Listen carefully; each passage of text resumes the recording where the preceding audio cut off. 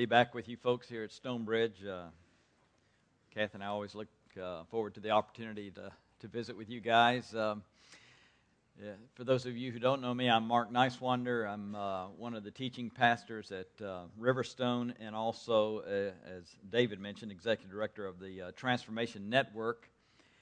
The network is made up of a board whose purpose is to plant churches in this area in which we live, the Cobb County and surrounding counties. It's kind of a limited area because we want to see a saturation of churches with like vision, maybe different expressions, to see the transformation of this area.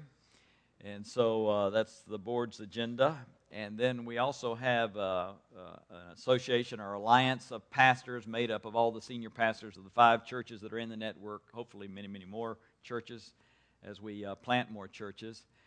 And that group is to meet together, to pray together, to be accountable to one another, to have vision for maybe ways that we can do ministry in this area together, to kind of leverage all the churches together for purposes of seeing the community transformed. And one of the things I'm really excited about, since this is the Sunday after youth camp, that the camp has been a part of Riverstone, but this next year it shifts to become Transformation Network Camp.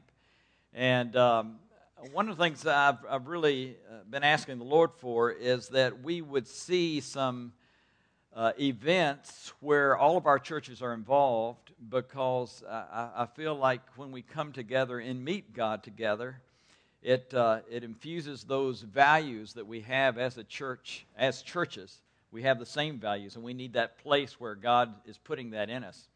And I can think of no better place than the camp. I know Tom Tanner, pastor at Riverstone, always says we are a 13-year-old church that has a 30-year-old youth camp. And actually, the church, Riverstone, and many of the church and pastors were birthed out of that camp.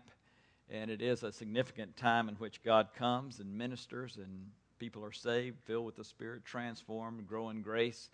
And so I'm excited about that being a part of the transformation churches. And so these student pastors and volunteers from the different churches will be putting this on, and I think in the future have significant impact upon all of our churches. So be praying for that.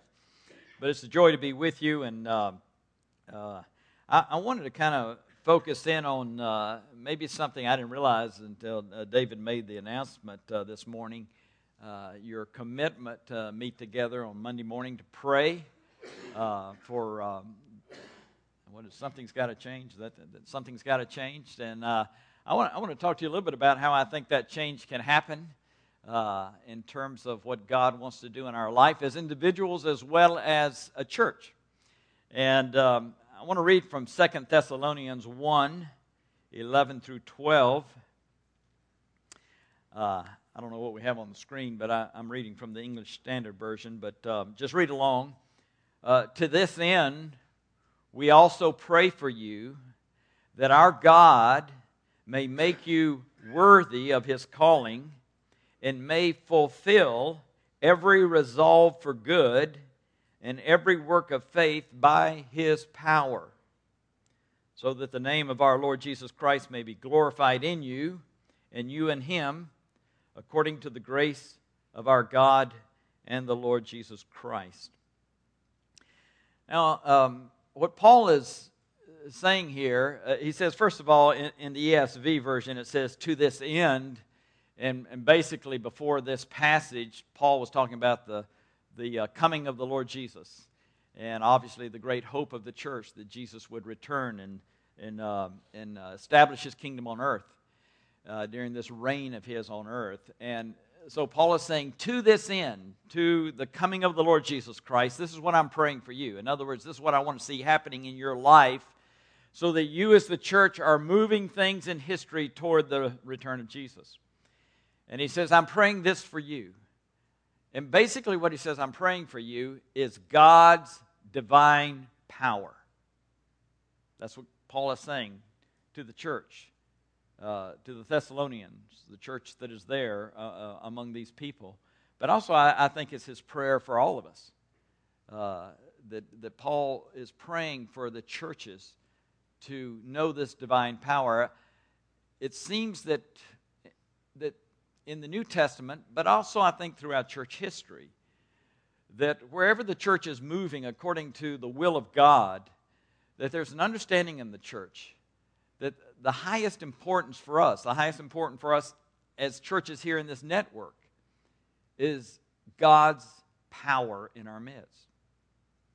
Martin Lloyd-Jones was a great Congregationalist pastor in England, and he said this: "There is no more important subject of the Christian church at this present hour than this very question of the need of revival." Now, another way of defining revival is God's power among us, in His church and among His people. And then Lloyd-Jones says this: "I say there is nothing more important than this. It is second to none." Now, why is that? In the natural world, we have a law called the second law of thermodynamics, which basically means this.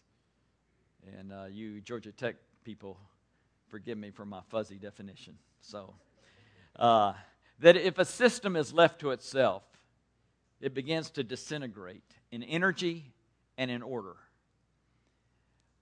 I think that's not only true of the natural world. I think because we as believers live in this present evil age, and we're so often bombarded by the stuff of this world, that if a believer is left to himself or herself long enough, or if a church is left to itself long enough, it begins to disintegrate in spiritual power and spiritual focus.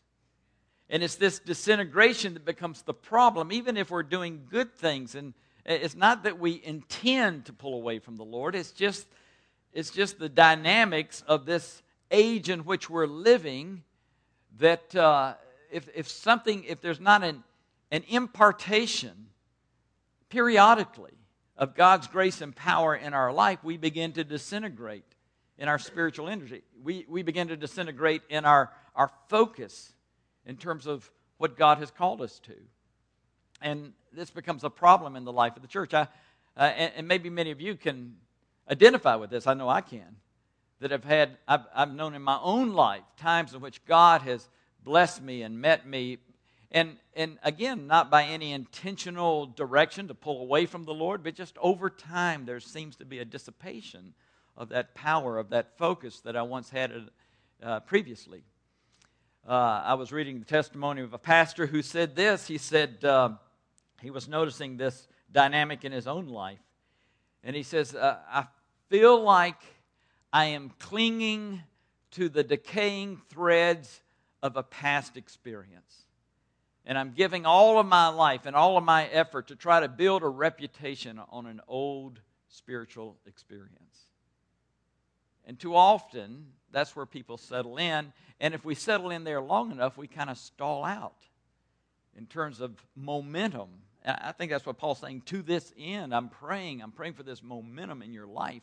I'm praying for this power of God to come into your life. And historically in the church, and biblically, the way that expresses itself so many times is in revival power. Revival is God's power coming to His people and coming to His church. Now, why do we not see that? I think one of the reasons we don't see it is we have a lot of misunderstanding about God's power. And so what I want to do this morning is kind of ask you several questions to kind of see what you're carrying in your own heart concerning God's power and the expectation for that power for you as an individual believer in Jesus Christ, but also for you as a church here at Stonebridge, particularly as you're praying weekly for God to do things, that something could change. Well, then I believe this is the key in Scripture as to how those things can change. The first thing I would ask is this: what is your definition of God's power? Now, one of the things I see too often in the church is that we have kind of this general, fuzzy, unspecific view of God's power.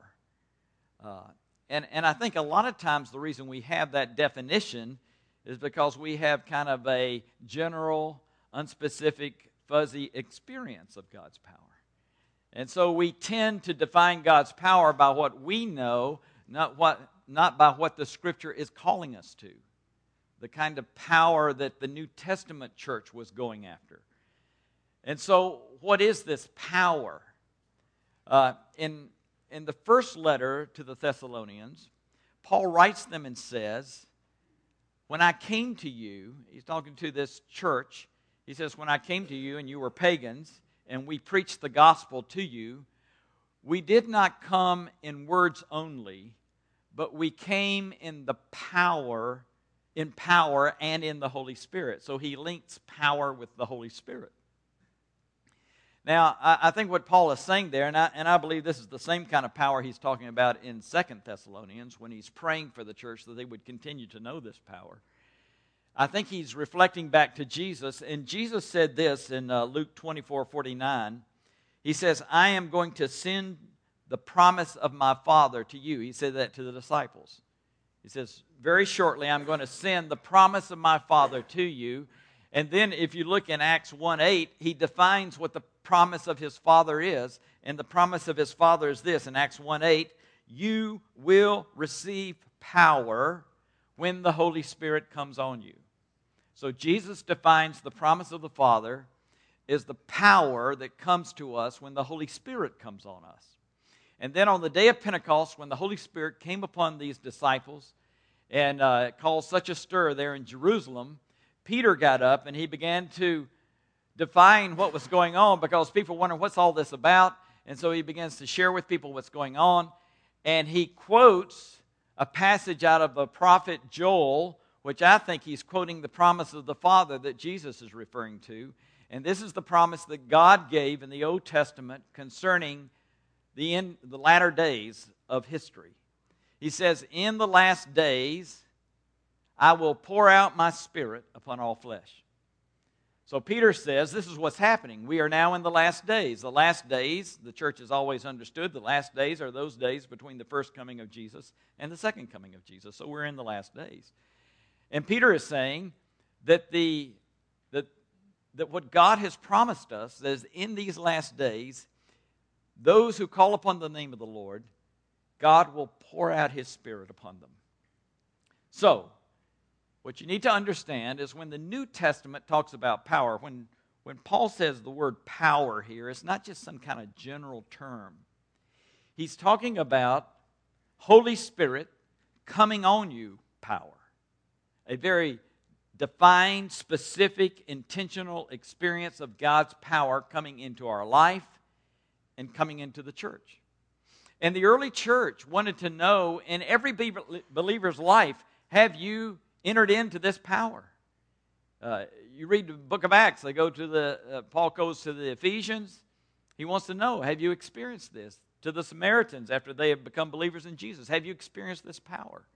And then also you find, not only are they asking believers, but they're looking at churches and they say, are you experiencing this power? Are you experiencing this Holy Spirit coming on you power as a church? Even Paul here in this letter is saying to the church, made up of the Thessalonians, he's saying to them, I'm praying for you that you would know this power, continue to know this power in your life. The very power that you experienced when we first came to you with the gospel. So the early church understood that this power, this Holy Spirit coming on you power, was important to us as individual believers and important to the church itself. And yet many times we forget that. We forget our calling. We forget the promise of the Father for us as believers, the promise of the Father for the church. And because of that, we're not experiencing the full dynamics. We're kind of stalling out in our Christian life in terms of what God has for us. Sometimes we define power so generally, it's just kind of a little push from the Lord in our spiritual life, or it's maybe just asking God to bless our many activities that we're doing in the church. And God will do that. But the early church understood that there is available to us a dynamic infusion of power that can radically alter the way things are happening in our life, transform things. And they call out and they believe for this for themselves as individuals, and they believe for it as the church. Listen to this quote. This comes from Evan Roberts. Evan Roberts was actually a leader in a great revival in Wales. And he said this. He was trying to define what revival was about. And he says this: the baptism of the Holy Spirit is the essence of revival. For revival comes from the knowledge of the Holy Spirit and the way of co-working with Him, which enables Him to work in revival power. So he's saying this: look, if you want to know what a revival is, it is this Holy Spirit coming on you power, because revival is all about co-working with the Spirit of God in order to bring about the purposes of Jesus in our life and in the earth. So that's the number one thing. How do you define spiritual power? And as you're praying tomorrow morning, those of you who gather here, pray specifically for this Holy Spirit coming on you power for Stonebridge, for Riverstone, for all the churches in the network.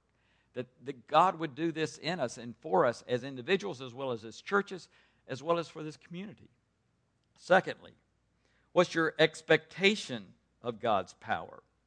Now, what I find, there are a lot of people who say, yeah, I believe that there is such a thing as Holy Spirit coming on you power, made available for us as individuals and as the church. But you know, it's kind of a one-time experience. Or it's a very rare and infrequent kind of thing. We shouldn't get too much expectation for this, or we'll get disappointed, because it's rare that this happens. Or maybe if it's happened in our life, maybe there's been a time in your life where you were filled with the Spirit and it was a very sweet and powerful thing. You say, well, I got it. I've had my experience. Now I just need to kind of move on and do the best I can. That's in the past. I thank the Lord for that. Or maybe you look at revivals in the church and say, yeah, there's revivals in the church, but they're very rare. And who are we to expect that we could have a revival like the Welsh revival or the Wesleyan revival or the Great Awakening in the United States, the first Great Awakening or second Great Awakening? God, give us a third Great Awakening. We need it. We need it in this hour and this time. But a lot of times we look at these things and say, well, that's for them, or that was for that time. They're very infrequent. They're rare. We shouldn't be expecting this. There's a theology in the church that basically is called cessationist theology. And the theology says this: whatever happened at Pentecost was only for that day. It's a view that the church needed some kind of booster rocket to get going, and Pentecost, the outpouring of the Holy Spirit, was that booster rocket. But now that the church is orbiting, everything's fine, and we don't need that anymore. Well, obviously, I would imagine most of you here don't believe that. I don't believe it. I believe that what we see at Pentecost is available for us today in terms of the power of the Spirit, the grace of the Spirit, the working of the Spirit in our life. And yet what I find is it's folks who may not believe in cessationist theology in terms of the church, believe in it for themselves. Say, well, I've had experiences of God's power in my life way back then, but that's a one-time thing. It's a one-time deal. I'm not going to keep going for it. Or we look at the church in revival and say, well, yeah, those things happen. It's kind of rare and infrequent. I'm not looking for it now.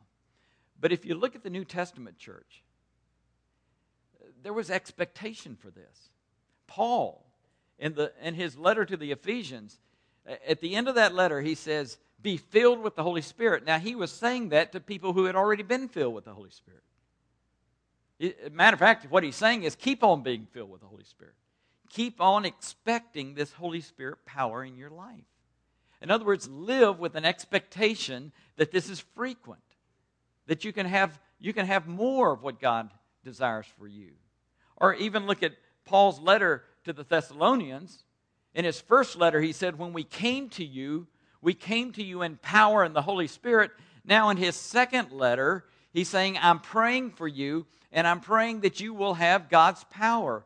This letter was written about 6 months after he planted the church. So when he planted the church, they experienced power. Now 6 months later, he's saying, I'm praying for you now that you'll experience more power. because he recognized that this power is not some kind of rare, infrequent reality. It is something that's available to us as believers if we will expect it and go for it. That God's Holy Spirit coming on you power that energizes us as believers, that transforms us, is a gift from the Lord. And that we as believers need to expect and believe for it. And yet I find a lot of folks just kind of say, well, it's rare, it's infrequent, I'm not believing for it. I'm not expecting. I'm not looking for it in my life. The early church saw it. They believed for it. They expected it. You remember I told you about this pastor who said his life was like clinging to the decaying threads of a past experience. He came to a place in his life where he said, I'm not settling for this. I'm going to start expecting a fresh move of God in my life. And I'm not going to give up until I enter into it. His name was Duncan Campbell. And God came to his life and transformed his heart. And he became the catalyst for a great revival in Great Britain, particularly on the Isle of Lewis, where he saw countless people come to the Lord. His personal revival in his heart brought a revival to a land because he said, I am going to expect more. I'm going to believe God for what he wants to do in my heart and life.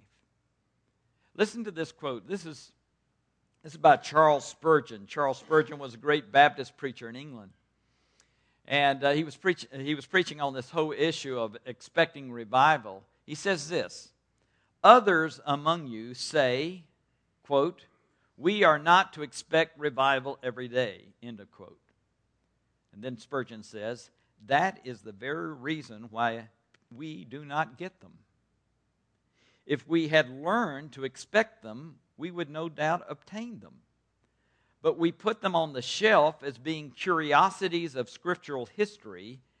Let us with earnestness seek that God would restore to us the faith of men of old, that we may richly enjoy his grace as in the days of old. See, Spurgeon says, look, this power of God is not some kind of historic curiosity that we put on the shelf and admire. This is ours, if we would believe him for it. If we would expect it in our own life, if we would expect it in our own church. Saying, God, we are not satisfied until we see this outpouring of your life and power in us, as we see it in other people, as we read about it in other churches. That this is not some kind of rare or infrequent thing. This is the inheritance of the church of Jesus Christ. As we go for this and believe for it. I think it's interesting that Peter, on the day of Pentecost, the point he was making on the day of Pentecost was this: that Pentecost is not a one-day experience. Pentecost is a dispensation of power during this time between the first and second coming of Jesus. It's our right as believers. It's our inheritance as believers to ask God to come in his power. That's what we're doing every year at youth camp. We're asking God, God, come in your power. As a matter of fact, one of the reasons I believe, I'm going to kind of go off the rail here a little bit.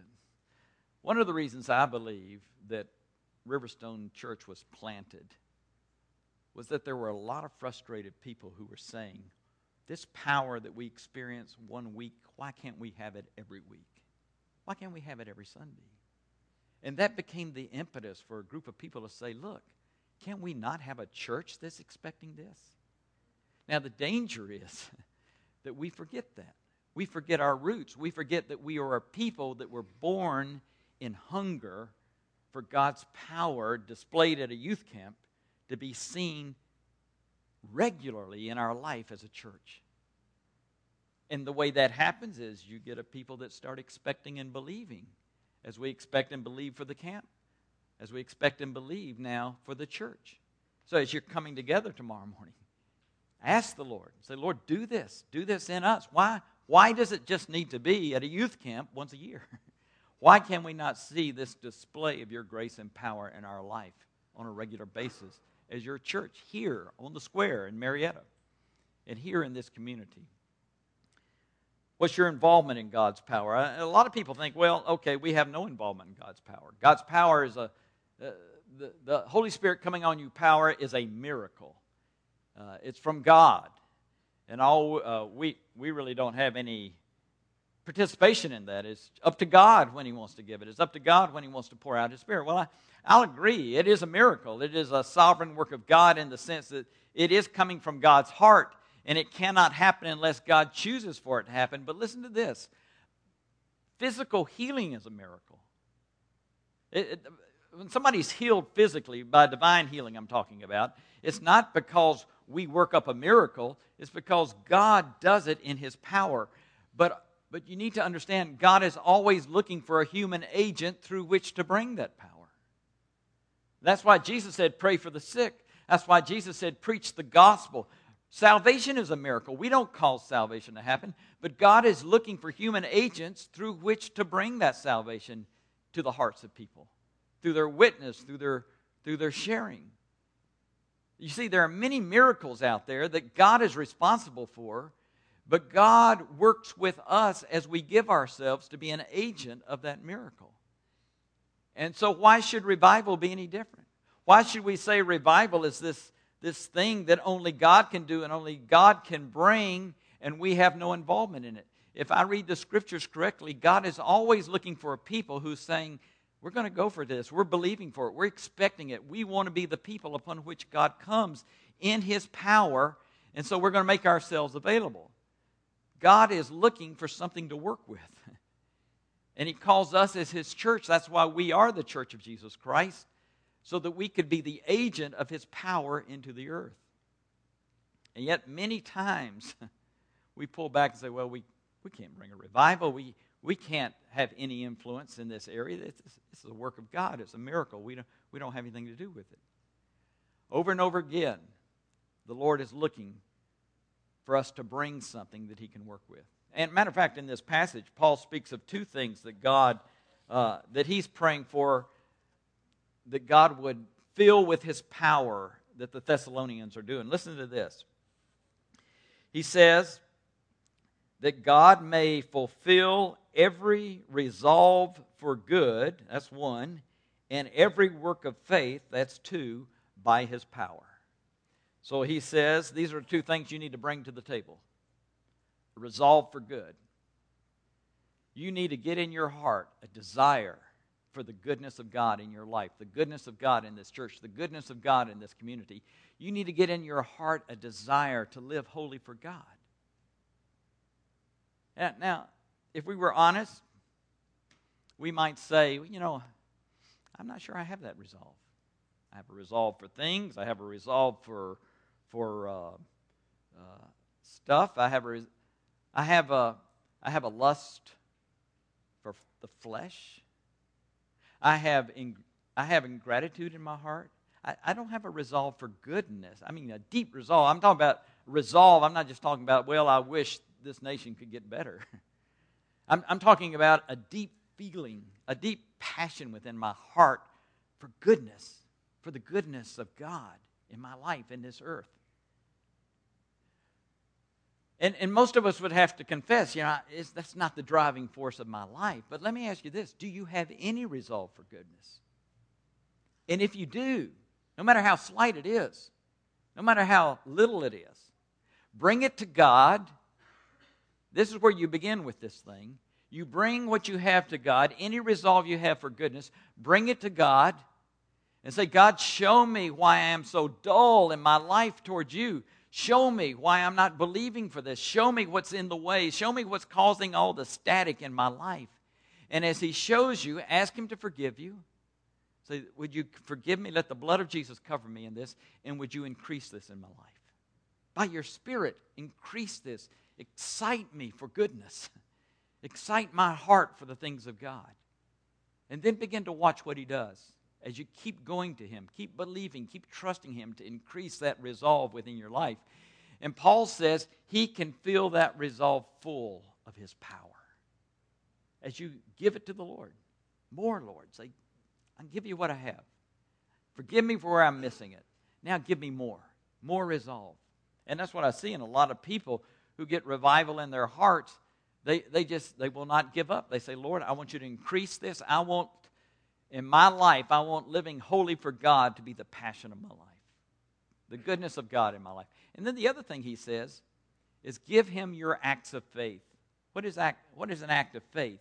An act of faith is something you do, and you do it realizing that if God doesn't show up, you're in a lot of trouble. That's an act of faith. In other words, you're believing God to step in and do something. And, whether it's praying for the sick, whether it's coming together tomorrow morning and praying that things would change.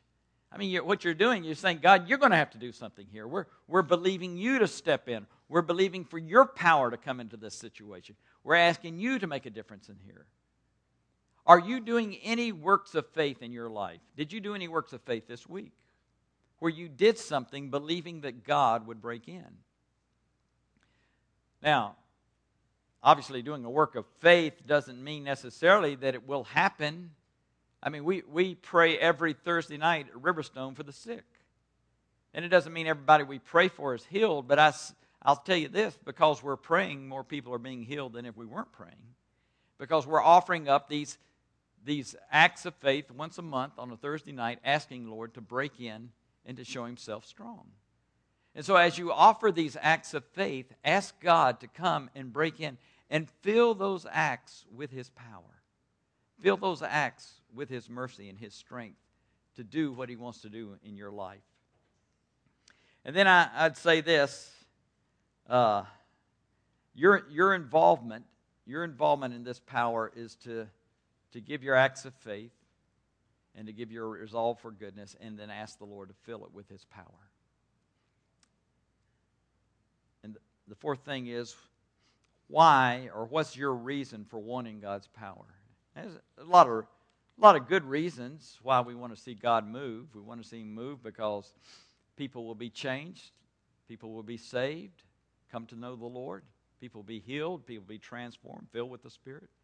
We'll see this church dynamic in the power of the Lord, blessing people and transforming a community. If we're going to see community transformation, it's going to have to be God filling up our acts of faith throughout this community in power.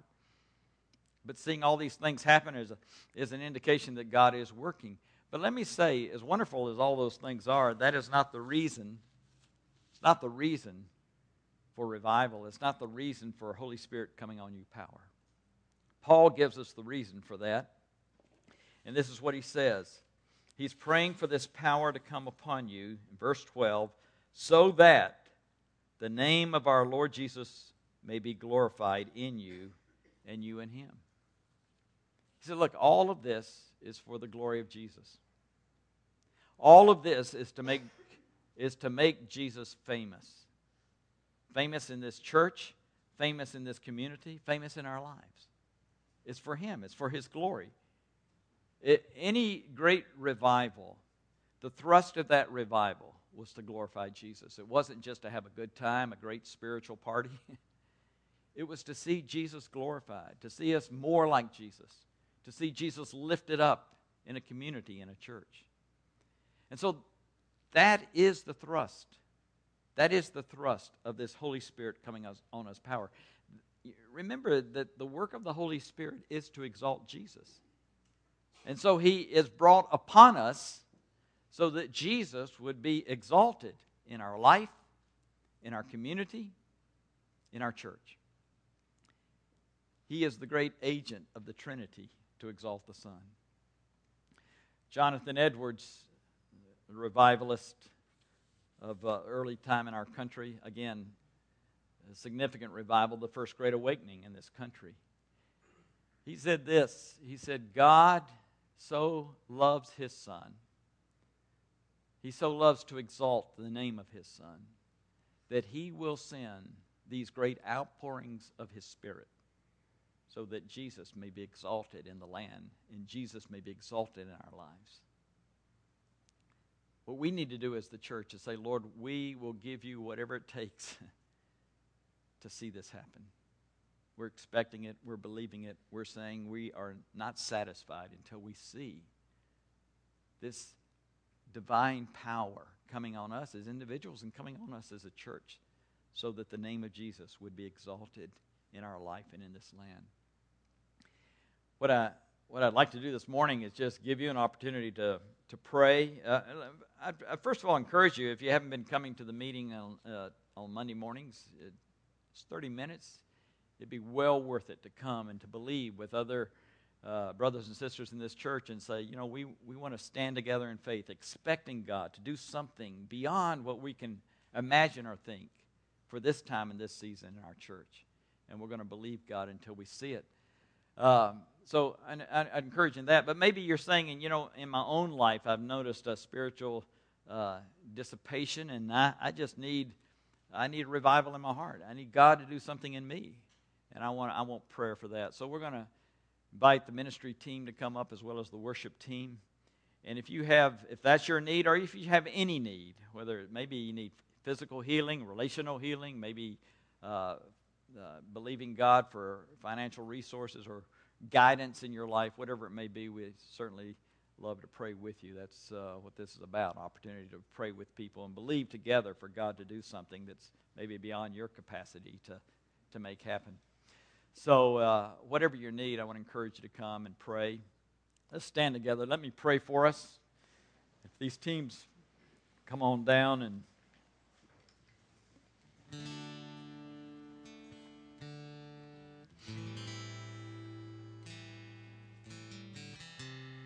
Lord,